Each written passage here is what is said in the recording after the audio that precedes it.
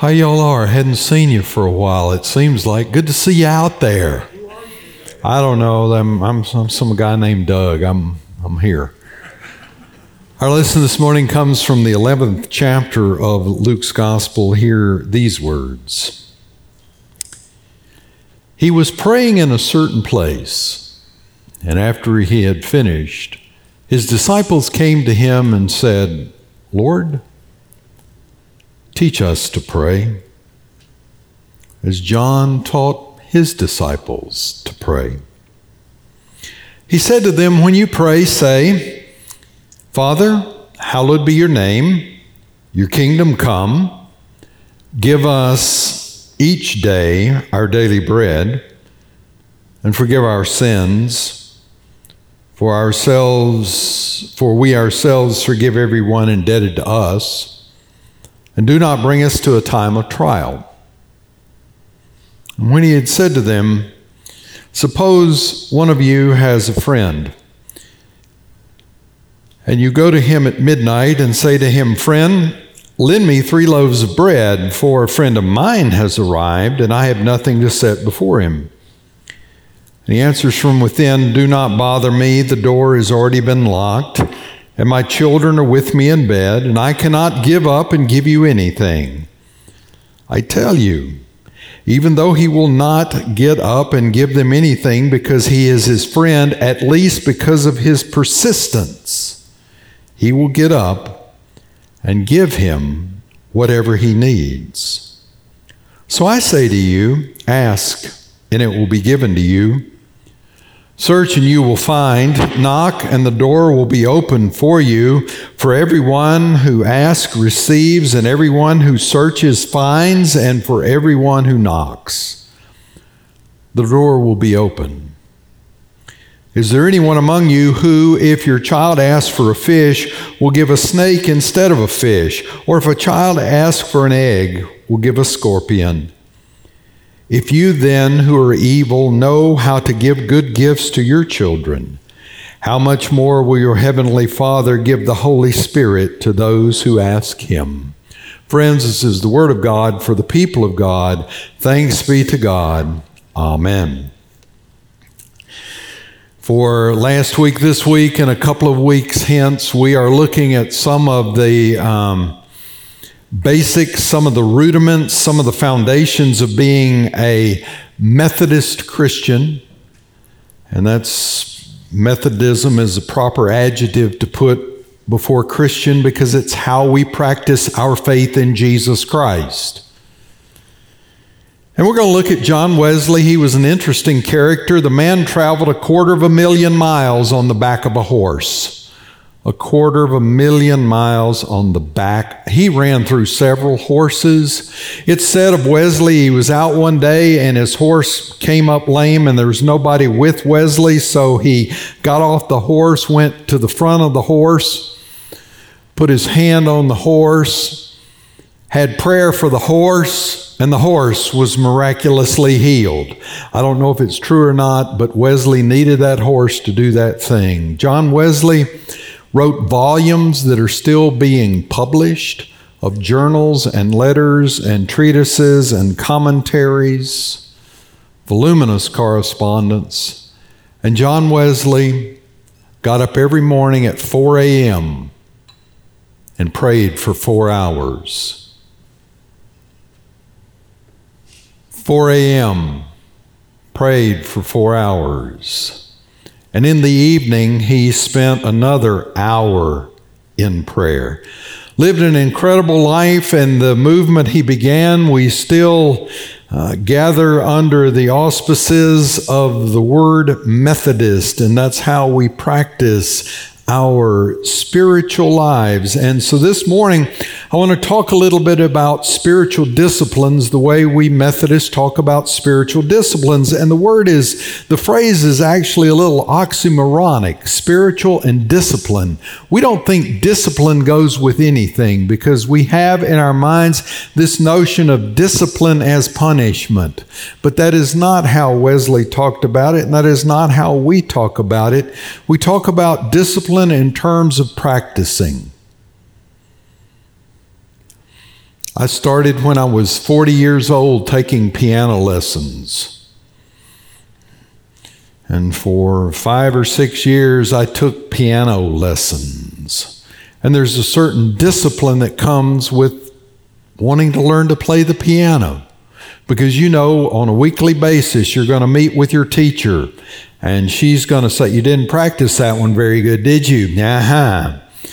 If you are an athlete and you want to excel at a sport, whatever sport, there is a certain discipline that comes with practicing and becoming proficient at that sport.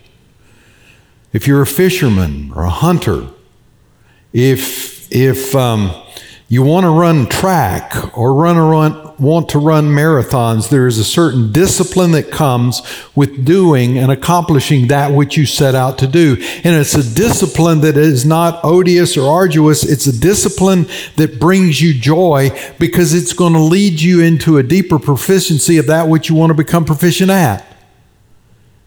You got it? Discipline's a good thing. So when we talk about spiritual disciplines, it is not something that should weigh us down. It is not something that should be hard for us. It should bring us joy as we practice these disciplines. And they become so important in my life and my understanding of the Christian faith. You know, I wasn't raised Methodist. I grew up in another church. And I was baptized when I was 16 years old. And I went to a college that was sponsored by that denomination. I went to a seminary sponsored by that denomination. And in the denomination of my baptism, we were interested every Sunday in getting you saved. We were going to preach a sermon that was evangelistic, that was going to make you feel guilty, that was going to cause you to go to the altar and kneel down and give your heart to Jesus. Even if you did it 3 or 4 times, we wanted you to do it yet again. And we all learned how to give the altar call with your head bowed and your eyes closed. Everybody that loves your mama, raise your hand. Everybody that loves your country, raise your hand. Everybody that loves your children, raise your hand. Now all of you who raise your hand, come to the altar and get saved. And I say that because I grew up that way and I listened to that way and I love my pastor and I've got a lot of my pastor's books. When he retired, I got most of his library. But I wanted more. I wanted to know, what does it mean now that I'm saved? How do I live for Jesus now that I'm saved? What comes next now that I'm saved? And I wanted to stop some sermons on Sunday morning and say, Brother Van, what comes next? And his answer was Sunday night church or Wednesday night church. That's what comes next. And I go through college and I go through seminary and I've still got the same hunger, because in seminary, believe it or not, if you want to get separated from your spiritual life, you go to seminary. You're doing Greek verbs and Hebrew words and you're doing exegesis and you're reading theologians and you're doing all this philosophy, but you're not really growing in grace.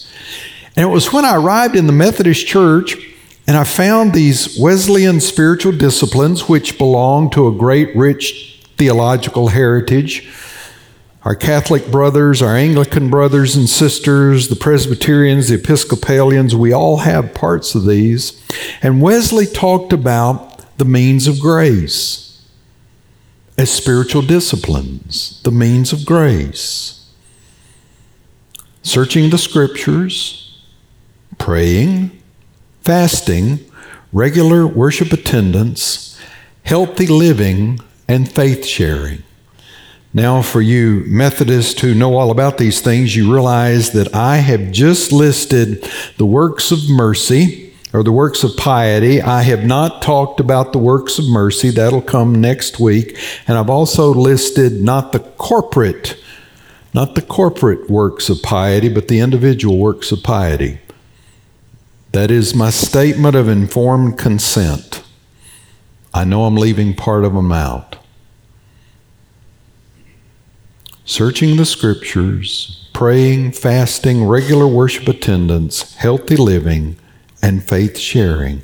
Those are what Wesley said were the works of piety, and by practicing those disciplines, you grow in your faith relationship with Christ. Now, we're all different. We're all unique. Some of those you went, I like that. I like to search Scripture. I'm gonna start a Sword of the Lord club. You remember Sword of the Lord drill? Anybody do Sword of the Lord drills? Somebody would stand up and say, Book of Malachi. And if you were the first one to get to the Book of Malachi, you got a prize. You know, Book of Timothy. Where's Timothy? Did you know you can cheat in Sword of the Lord drills? If you'll put talcum powder between the pages of your Bibles, they'll turn quicker.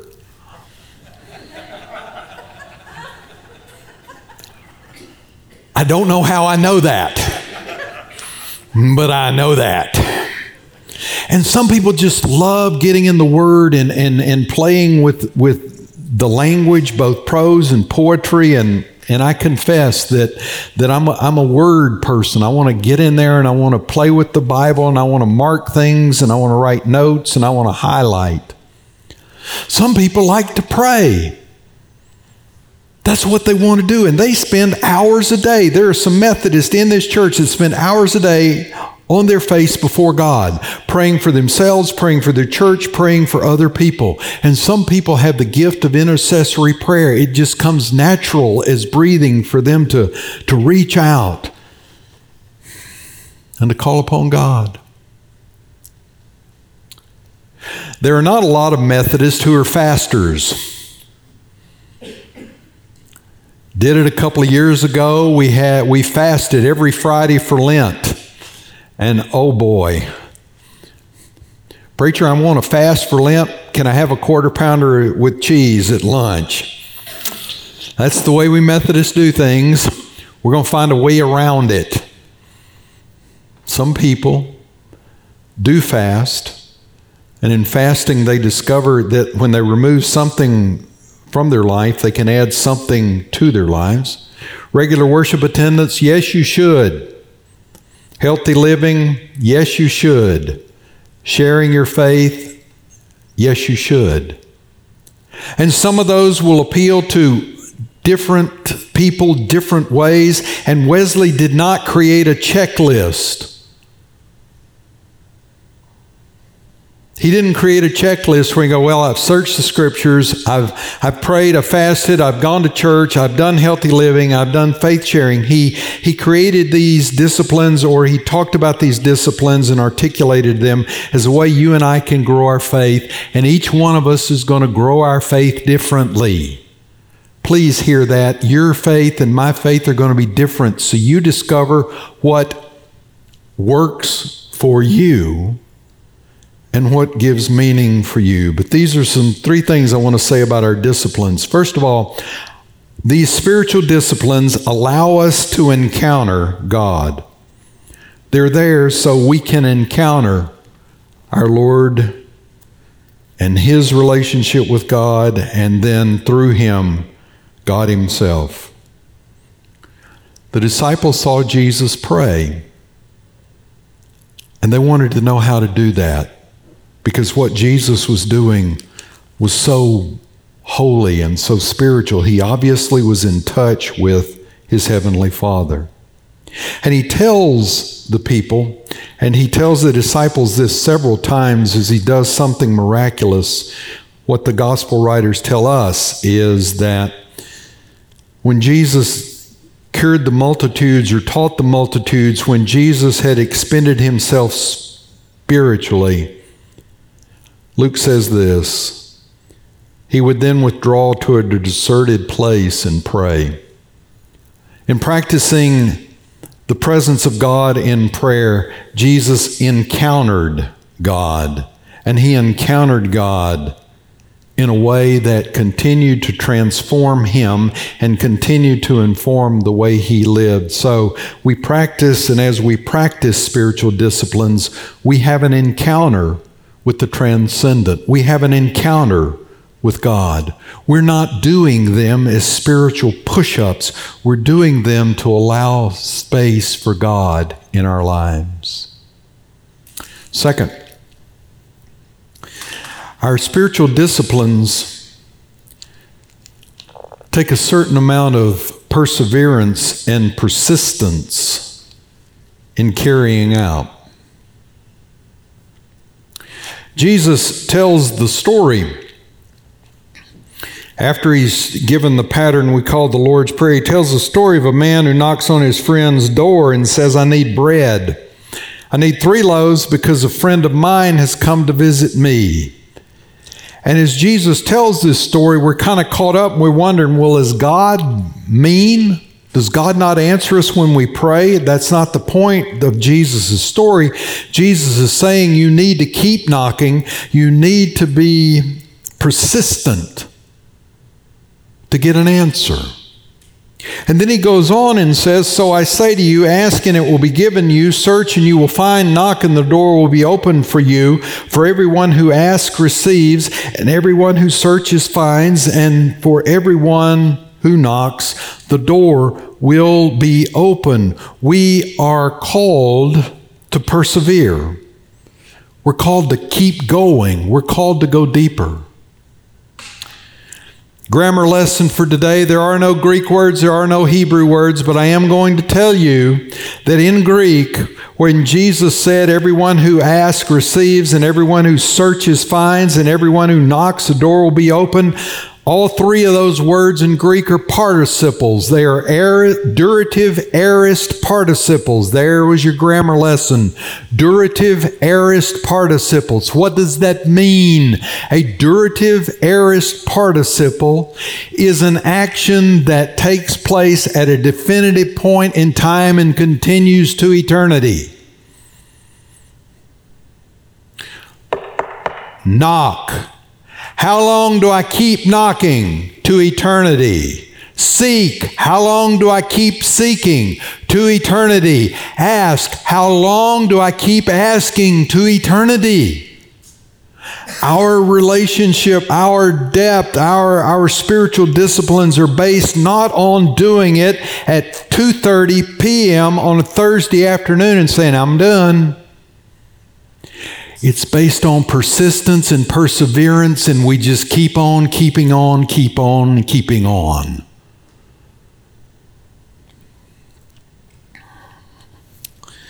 Yesterday I was cooking for the family. My mother-in-law had her 92nd birthday yesterday, and the family descended. That's how I'll describe it. The family descended. There were nearly 30 people in my house yesterday, and the fire marshal says the house can have no more than 3 people. They came anyway. Oh my goodness, they were there. So there were 2 groups. There were the crawfish eaters and the meat eaters. I was cooking for the meat eaters, and my phone sent me a text message, and you're required by ministerial law to look at your text message on a Saturday morning. I did. And members of the church, believe it or not, will be in Bible study or be in their prayer time or devotional time, and they'll stop and ask me a question. And so a question was asked, and I answered the question. I've got to find out if I gave the right answer or not, but I answered the question. And as a result of the question, I kept reading. It was a question about the book of Acts, and I kept reading, and I came upon this guy who's in the book of Acts. His name is Apollos. He's in the 18th chapter. And what the text says is, now there came to Ephesus a Jew named Apollos, a native of Alexandria. He was an eloquent man, well-versed in scriptures, and he had been instructed in the way of the Lord, and he spoke with burning enthusiasm and taught accurately the things concerning Jesus. That guy is cool. He's got everything we would want to be a leader. He's eloquent. He's well-versed in the Bible. He's been instructed in the way of the Lord, and he spoke with burning enthusiasm and taught accurately the things concerning Jesus. I want some Methodists that have burning enthusiasm. Luke's going to tell us, though he knew only the baptism of John, and he began to speak boldly in the synagogue, but when Priscilla and Aquila heard him, they took him inside and explained the way of God to him more accurately. He didn't know it all. He had burning enthusiasm and well-versed in Scripture. He knew about Jesus, but he didn't know it all. He needed to persevere and hang in there and be willing to be taught and be persistent in his disciplines to continue to learn. We're called to keep growing and keep learning. And then our disciplines equip us. They equip us to serve Christ and to live for him. At the end of our text, Luke tells us these things, has Jesus say these things.